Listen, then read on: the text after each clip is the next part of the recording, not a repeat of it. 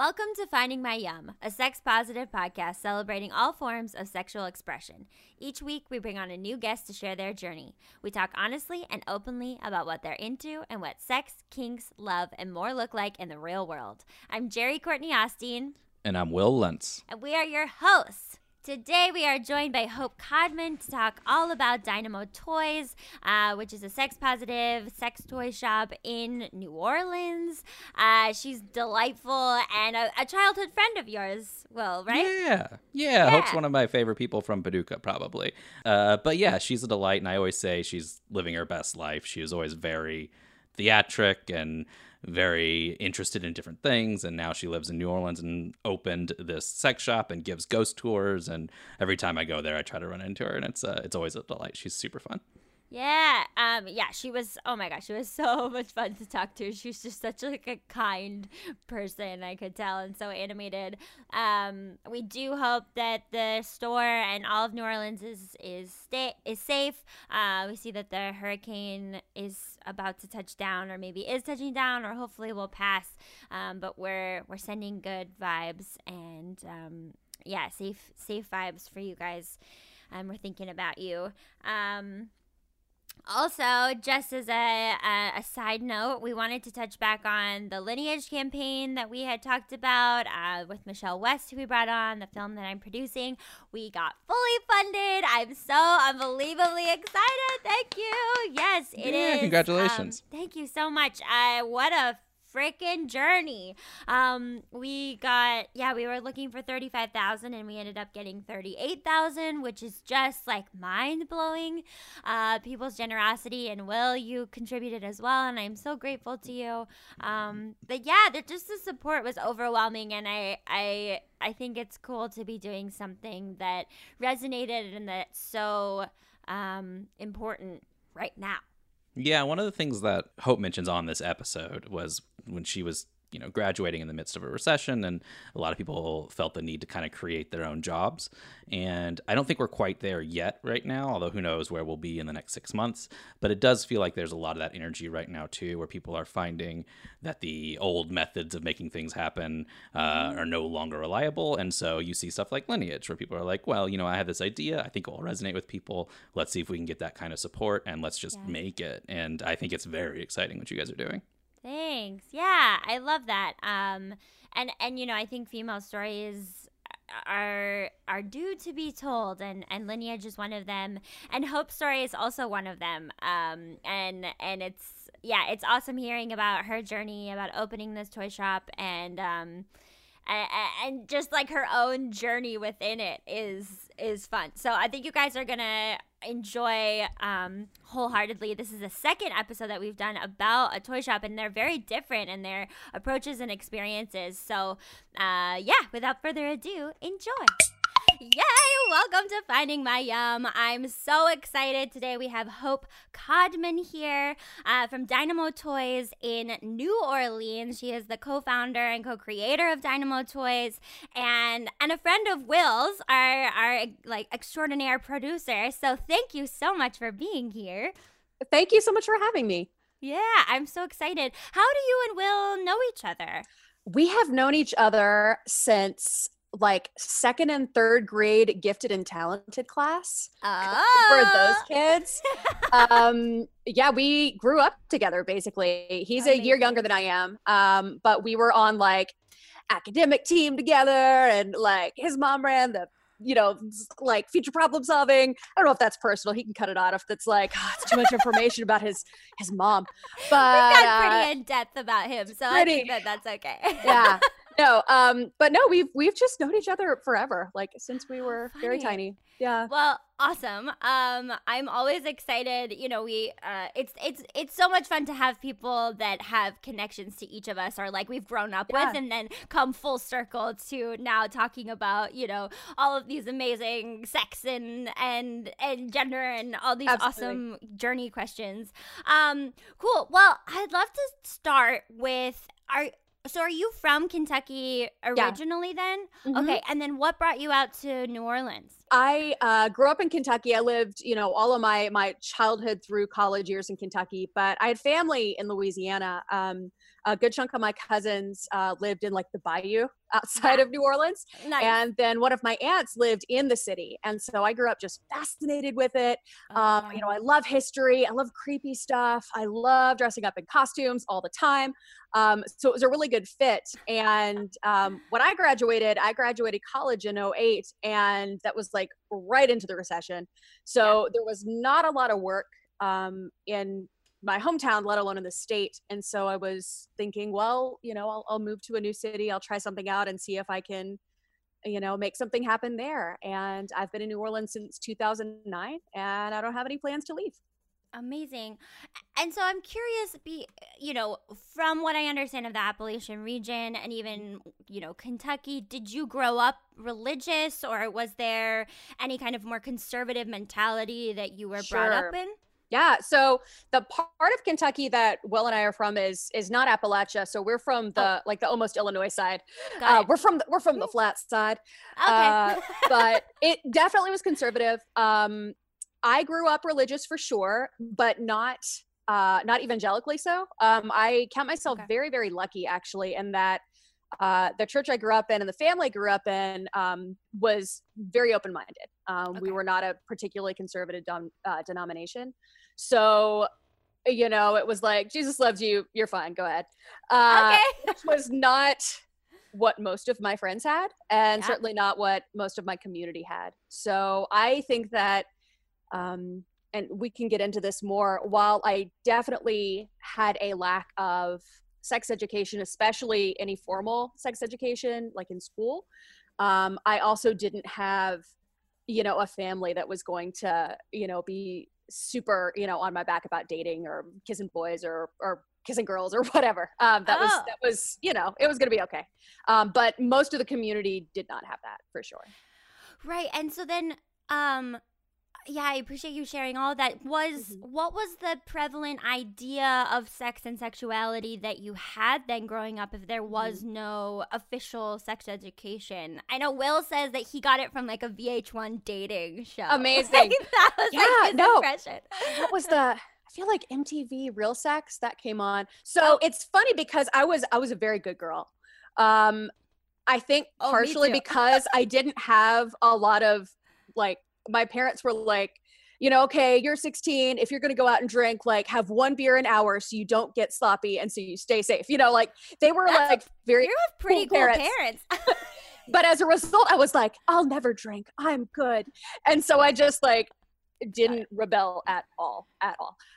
So, you know, I definitely didn't have a lot of, any formal sex ed. I did get a book from my parents when I turned like 13 that was just like, okay, menstruation, and you know, like you're gonna need to probably wear deodorant, and you know, this is puberty, and then it did talk about like the mechanics of sex, which I really had not given any thought to until the time. I was just like, oh, this is interesting information, okay, good to know.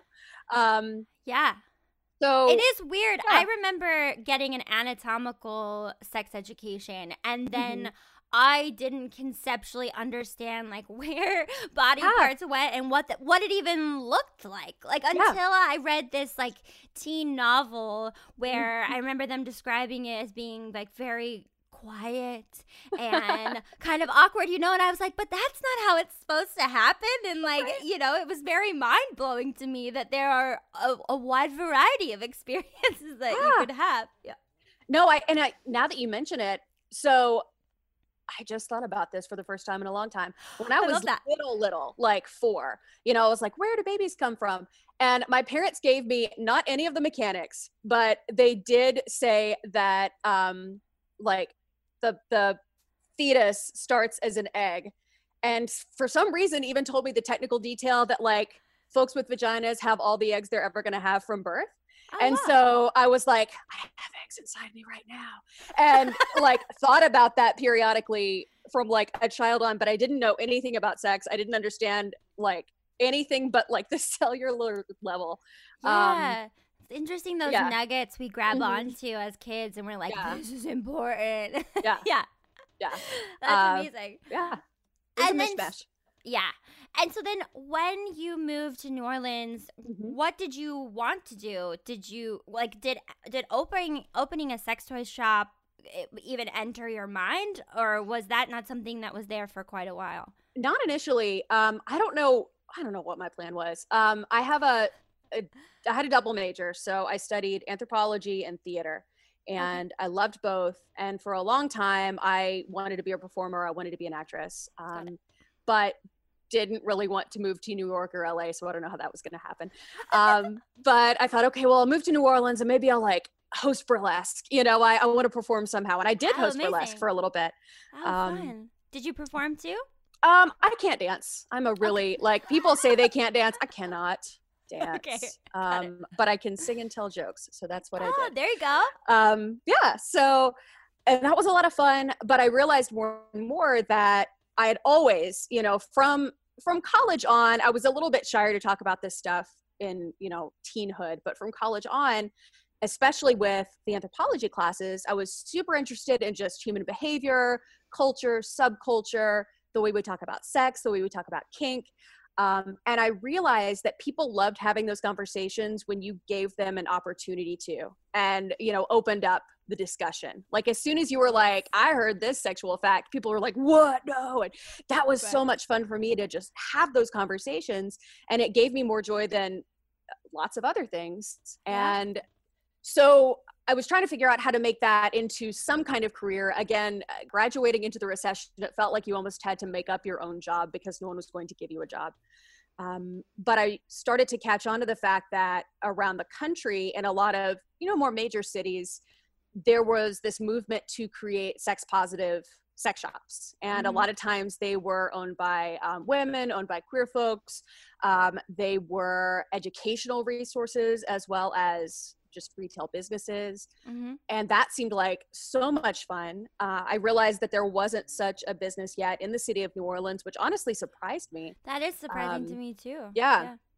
And so I thought, I'll just try it. And, you know, someone might open one before me, but in the meantime, I'm going to have a lot of fun. And that's what I did. It was a long road.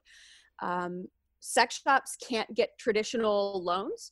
So the SBA will not give you a loan for anything related to sex. And so funding was basically, you know, a few $100s from my grandma, you know, a few $1,000s that I got from when my other grandma passed away, sadly. But it really was minimal. It was enough to buy, you know, a little bit of inventory. And I did pop-ups at burlesque shows and other kind of sexy events, spoken word poetry readings. There's a group called Esoterotica that does sexy readings and poetry in New Orleans. They've been going for years. Cool. And so it would just pop up with a table of, you know, the few toys that I had and, you know, sell what I could. And I might make, you know, a couple $100s in a month. Eventually I met my now business partner, and she had come from another progressive sex shop that was already in existence called the Tool Shed in Milwaukee, which is still there. It's fantastic. It's a really good resource. And she had the same idea. So we joined forces and eventually got the shop that we have today. But I started in 2013. We didn't get a proper brick and mortar opened, you know, all ready to go, all the paperwork signed until late 2017. So it was a journey. Wow. Yeah. And so when you started with your pop-up shops, you know, was there any discussion or moment of, you know, the path you were taking and what was the response from family members? I mean, it sounds like they were pretty open. But was it relatively positive that this was like the choice that you were making? Yeah, for the most part. I think, I mean, nobody really had any complaints, you know. Okay, I love that. My mom was like, okay, cool. You know, my dad passed away before I moved to New Orleans, but I think he would have been proud of his daughter going into to a business and making it for herself. Sure. Certainly my grandmother was supportive. She thought it was a hoot. Some of my like more distant relatives, you know, had questions but they didn't ask me. They asked my mom. Sure. But, you know, even some of those folks have now like come into the store and like bought stuff for themselves. So I'm like, okay, well, there you go. Yeah. And then how did you start to decide what inventory you wanted to carry or get familiar with the products? Because, I mean, there's so much on the market that you could potentially carry. And so I imagine if you only have a certain amount of funds and you're starting small, like what was that process like?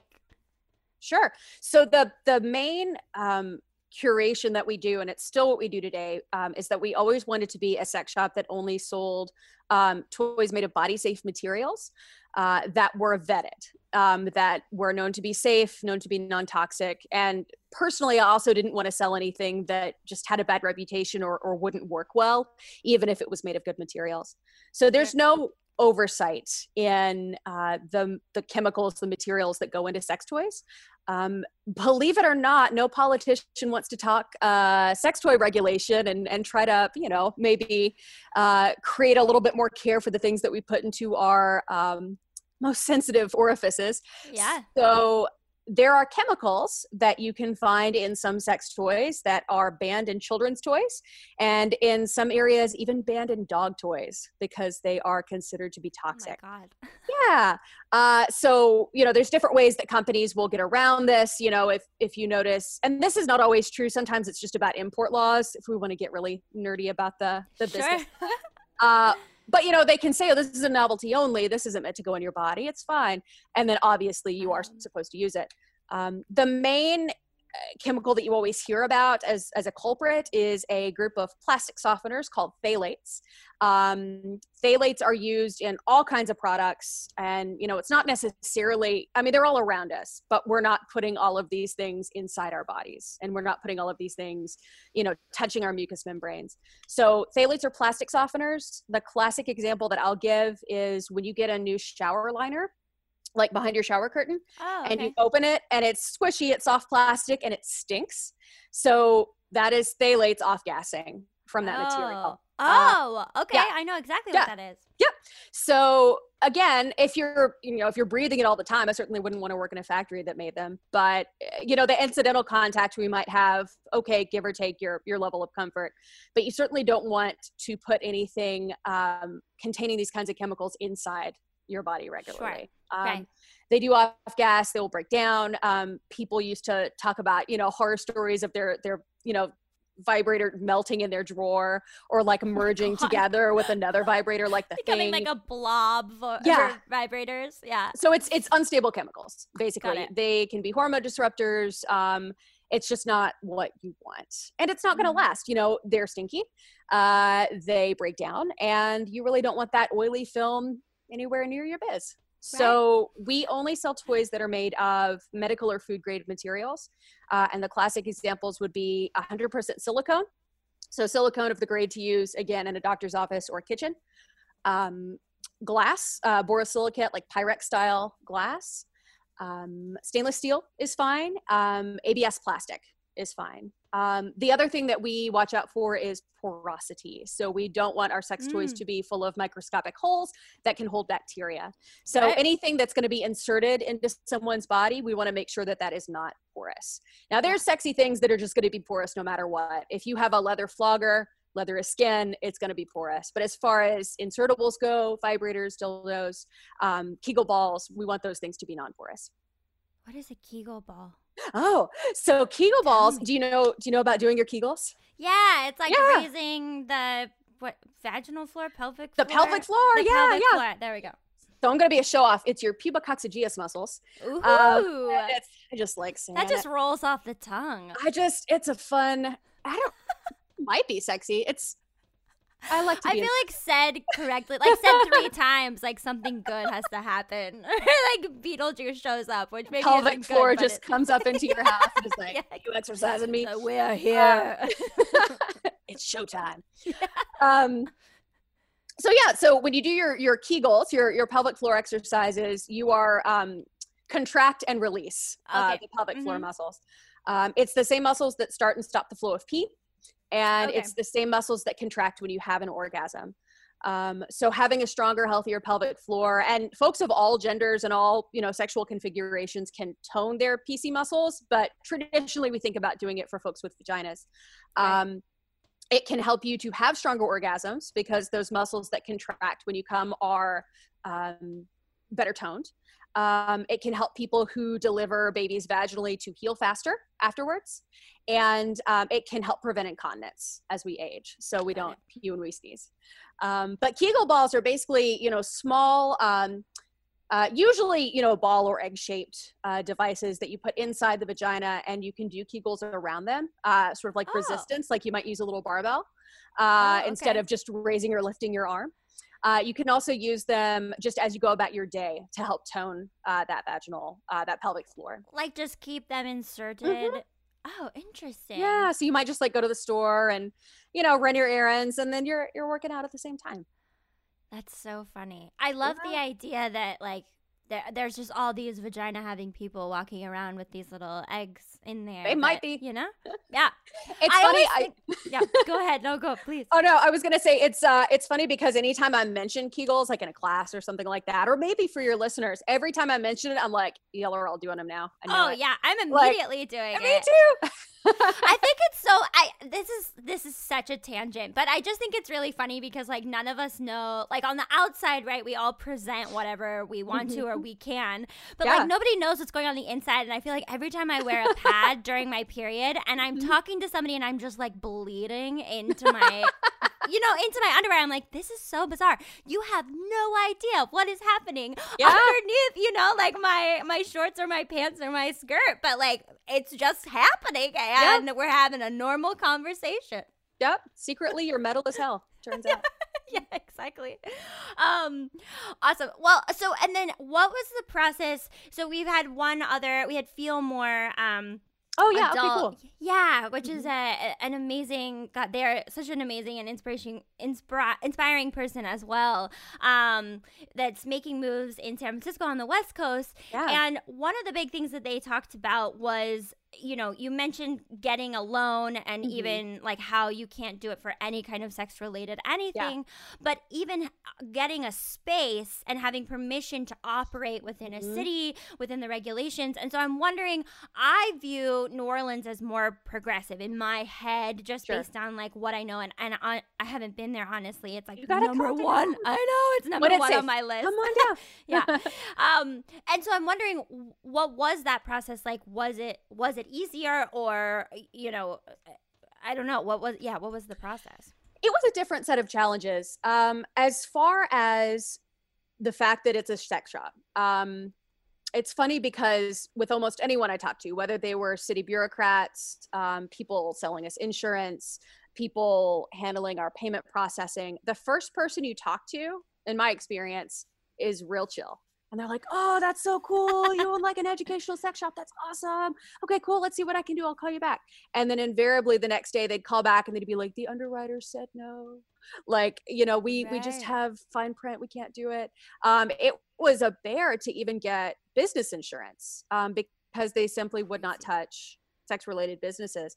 We did eventually get insurance. We went with a local company, which actually I am glad that we did. That's what I would have preferred anyway, but it took some doing. What's the conversation with that? Because I guess they don't have to insure, obviously, anyone that they don't want to, but like, what's the main concern? It's not like there's like super high risk from what I understand, but maybe I'm not thinking about it. Certainly not with my business, but at least if I do say so myself. Yeah. But I think, and I don't know if this is true for this specific case, but I did hear that chargebacks were an issue for people that were embarrassed or their partner saw the charge on their, credit card statement, got on them, and they were like, oh, that wasn't me, and then goes and charges it back. I think especially this would happen on like phone sex lines back in the 90s. Oh, I see. Okay. And so I think they just made sort of a blanket, boilerplate in their rules that, a lot of them would restrict it. Don't quote me on that. I'm not sure. Yeah, no, that's but I seem to recall that it's something about chargebacks that, whether that's actually a real risk or really a risk anymore, I don't know. But I think that may be where it came from. And again, kind of a like 80s and 90s thing. We have so many antiquated ideas that are just prevalent now, prevalent now in today's society. So that wouldn't surprise me if it's not even valid anymore, right? And it's it might not even be a concern, and they just have it from back in the day. Yeah. Yeah. And so then securing a space, Yes. was that equally as challenging? That was a challenge. And partially because of what we were. So any kind of shop that relates to sex, you need to be a certain distance from a school, a certain distance from many Right. churches. I think that's probably standard anywhere. Mhm. And it was also just that, finding commercial space anywhere, but especially in a major city, like New Orleans, I think it's pretty major. It's expensive. Yeah. It was really difficult to find a spot that we could afford, Sure. because we weren't taking profit. Both of us were working other jobs and continued to work other jobs. I still am also a tour guide, to make sure that our bills were being paid no matter how the business did. And most of our money was going back into the business. So we really couldn't afford, the thousands of dollars of rent that a lot of these places wanted to charge. We eventually lucked into a space that was owned by a friend. He actually lives above the shop. Oh, And he had a multi-use space. So his or mixed use building. And so we were like, okay, yes, we got in there, we got started, and then realized that we needed to do about $12,000 worth of renovation to make it legal as a commercial business. cool. Okay. Because the Wow. commercial guidelines had changed like in the intervening time. So we did an Indiegogo, because again, no loans Cool. for sex Sure. shops. We weren't able to raise all of the money, but with Indiegogo, you get, you get to keep whatever you raise. It's not like Right. Kickstarter where they cut you off. So we got 2/3 of it. Took about a year doing the work, but our business is now very fireproof, and Amazing. completely in keeping with all of the city guidelines. And we're accessible now. We have a wheelchair ramp, which is very necessary Very cool. in New Orleans, where all the businesses are raised. So it was good in the long run, but it was a lot of bureaucracy. It was a lot of paperwork. It was a lot of chasing people down to get answers. Yeah. And I suppose that's true for any business, but it definitely felt like this righteous challenge that we were going to accomplish. Yeah. And I want to get back to what we're talking about, but I am curious. I know that Louisiana, and particularly New Orleans, has been hit so much by weather, and even recently. And so, are you guys okay? Like, was it a problem to get even insurance in terms of that? I don't know if they Sure have insurance. We're okay. I mean, with the storms this year, knocking on wood, Yeah. New Orleans is fine so far. So most of those storms have hit west of us, like the Lake Charles area, and certainly we're feeling from them, and we're sending them love, and and a lot. It's a really nice, just as an offshoot. A lot of folks in New Orleans, a lot of my friends, were getting money together, getting donations together, because it happens to us too. We want to help our neighbors and take care of each other. Luckily, the area that Dynamo is in is considered high ground for the city. Now, high ground for New Orleans might be that we're at sea level. Right, sure. But it's also a raised building. It's 3 feet off the ground. So we do have flood insurance. It's just the standard. It's federal rates set flood insurance. So it's just a yearly, payment that we make. But it's something that you have to have when you're doing business or living at all in New Orleans. Yeah. I would imagine it's something that's definitely in the back of your mind quite often. Yeah. Well, awesome. I was curious about, you were talking about chargebacks and insurance being concerned, and when I was speaking to Feel.more, they talked specifically about how they were having a problem with PayPal and certain have you encountered any issues with any of the companies that you've used about like what products you can sell, and like whether they're censoring it or having some kind of input? So far, so good. I'm going to knock on wood again. Yes. I'm hoping that none of our payment processors decide to switch that up on us. But we haven't so far. Dynamo is still a fairly small concern. We're not like a national chain. We're not like a big corporate business. So, I assume that right around the time we really start to do well, they'll come and hit us and say, you can't do that. But for now, I think we're okay. Yeah, all of these regulations, I know you talked about a big component being this sexual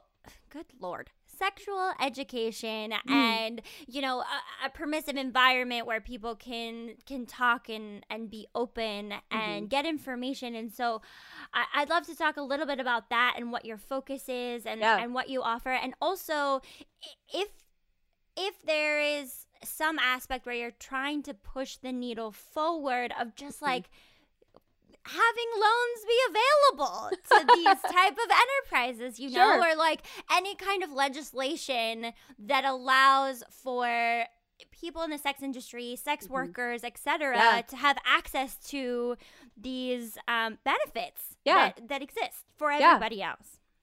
I mean, I think part of how we're hoping to do that is really just being open and present in the community and really putting ourselves out there. Obviously, right now with the pandemic, it's harder to be in person places, but we've held events, you know, from the beginning, and now we have them in our own space. But we used to do a event called Adult Sex Ed, which was like a Q&A. We would take anonymous questions from the audience, kind of like the MTV Sex, you know, call-in show. Awesome. We would also do a coloring contest, but you know, we would do that every month at a bar. We still, whether in person or now with Zoom, do speaking engagements with Tulane, the local university here in New Orleans, one of them. So, you know, we try to be out there in the community as much as we possibly can and really show our face and be proud of what we do, because we are proud of it, and show that sexuality is just another part of life. It's something that can give us a lot of pleasure, a lot of joy, a lot of connection, and that there's nothing wrong or shameful about it. And there's also nothing wrong or shameful with wanting to learn more.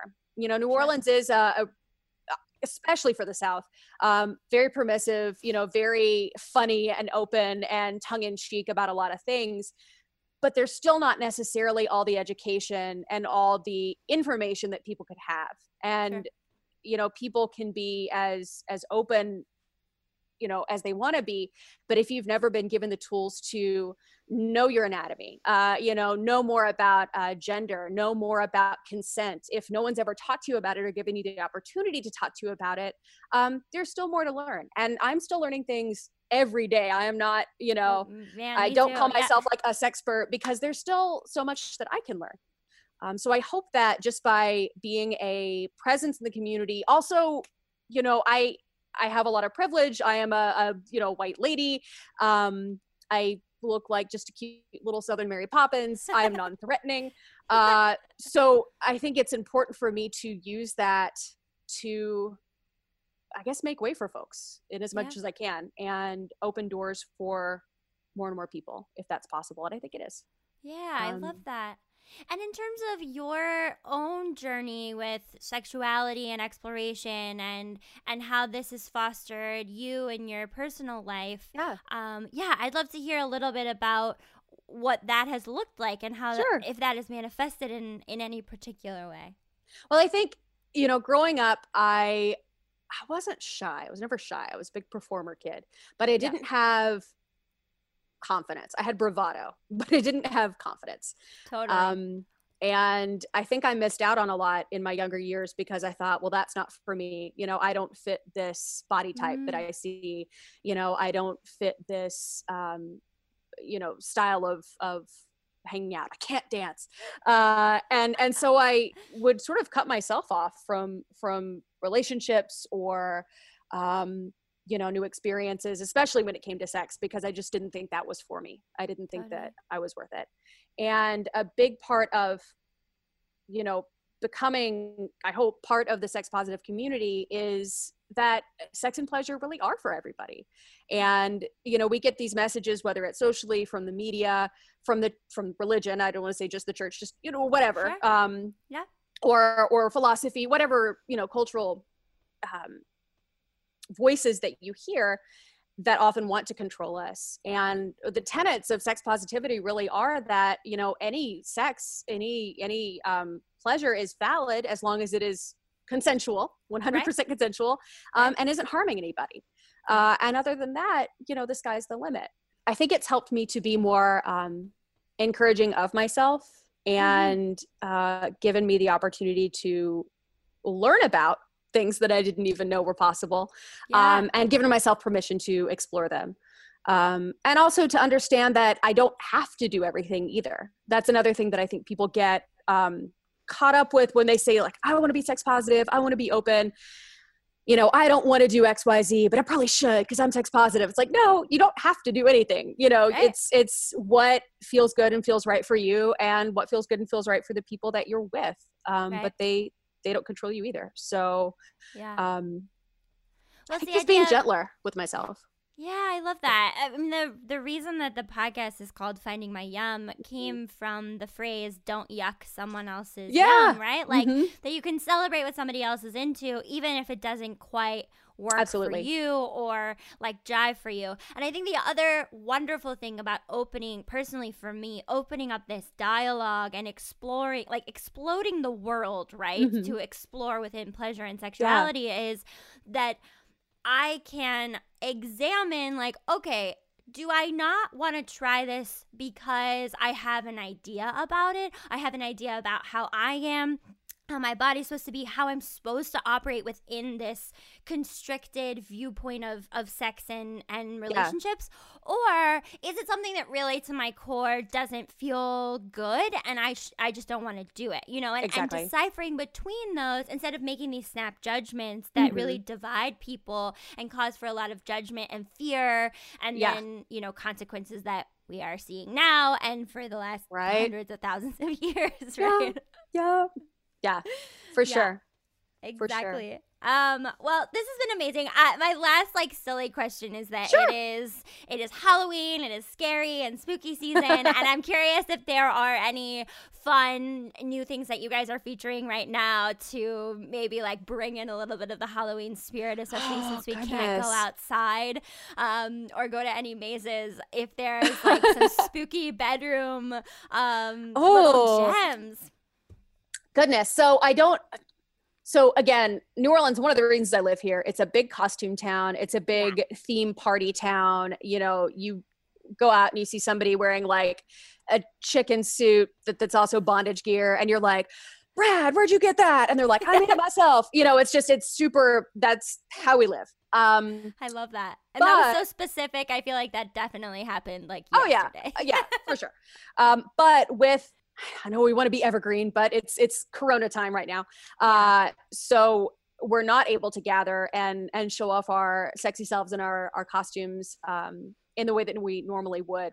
So I personally have not stocked a ton of, public scene setting because it would just make me sad. We do have, so we always carry as far as, doesn't have to be spooky.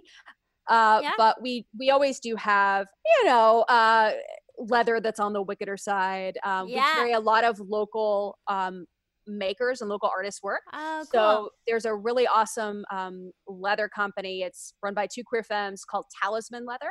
And they make most of the leather in the shop. They're actually in more and more sex positive shops now, but they kind of came up with us at the same time in New Orleans. So we'll always carry them.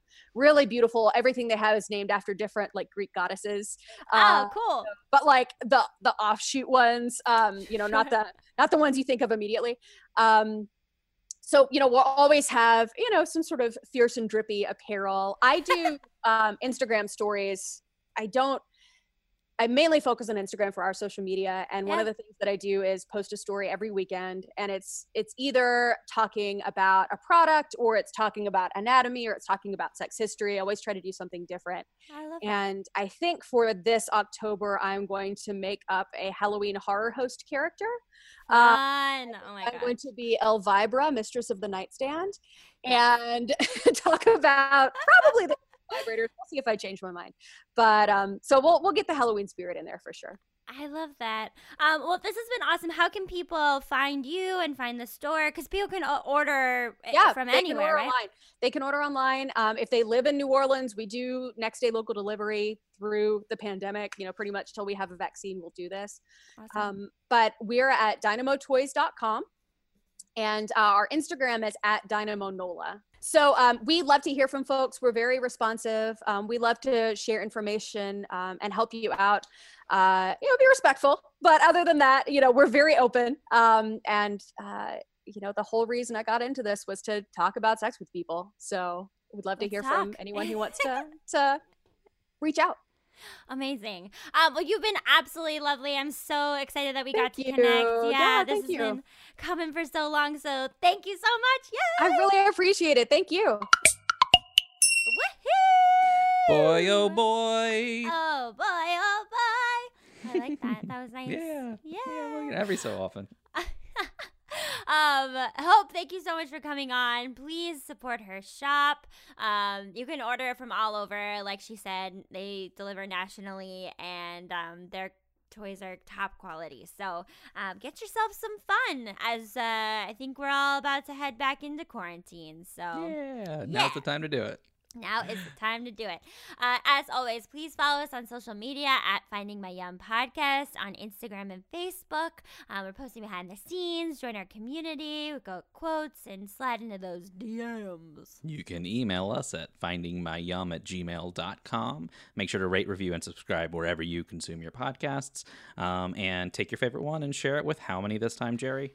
I'm going to go lower just so you can have like a more intimate connection and conversation. So Always good. 46. So share it with 46 friends. Yeah. And yeah, that would be great. Yeah, we look forward to hearing from you. We're always taking suggestions for our upcoming guests, and we've got so much exciting content I'm excited to share. We'll see you next week. Stay yummy. Or actually, next week is the election, so buckle down, get your votes in, and please, for the love of God, let's change this administration, and we'll see you in 2 weeks. Okay, bye!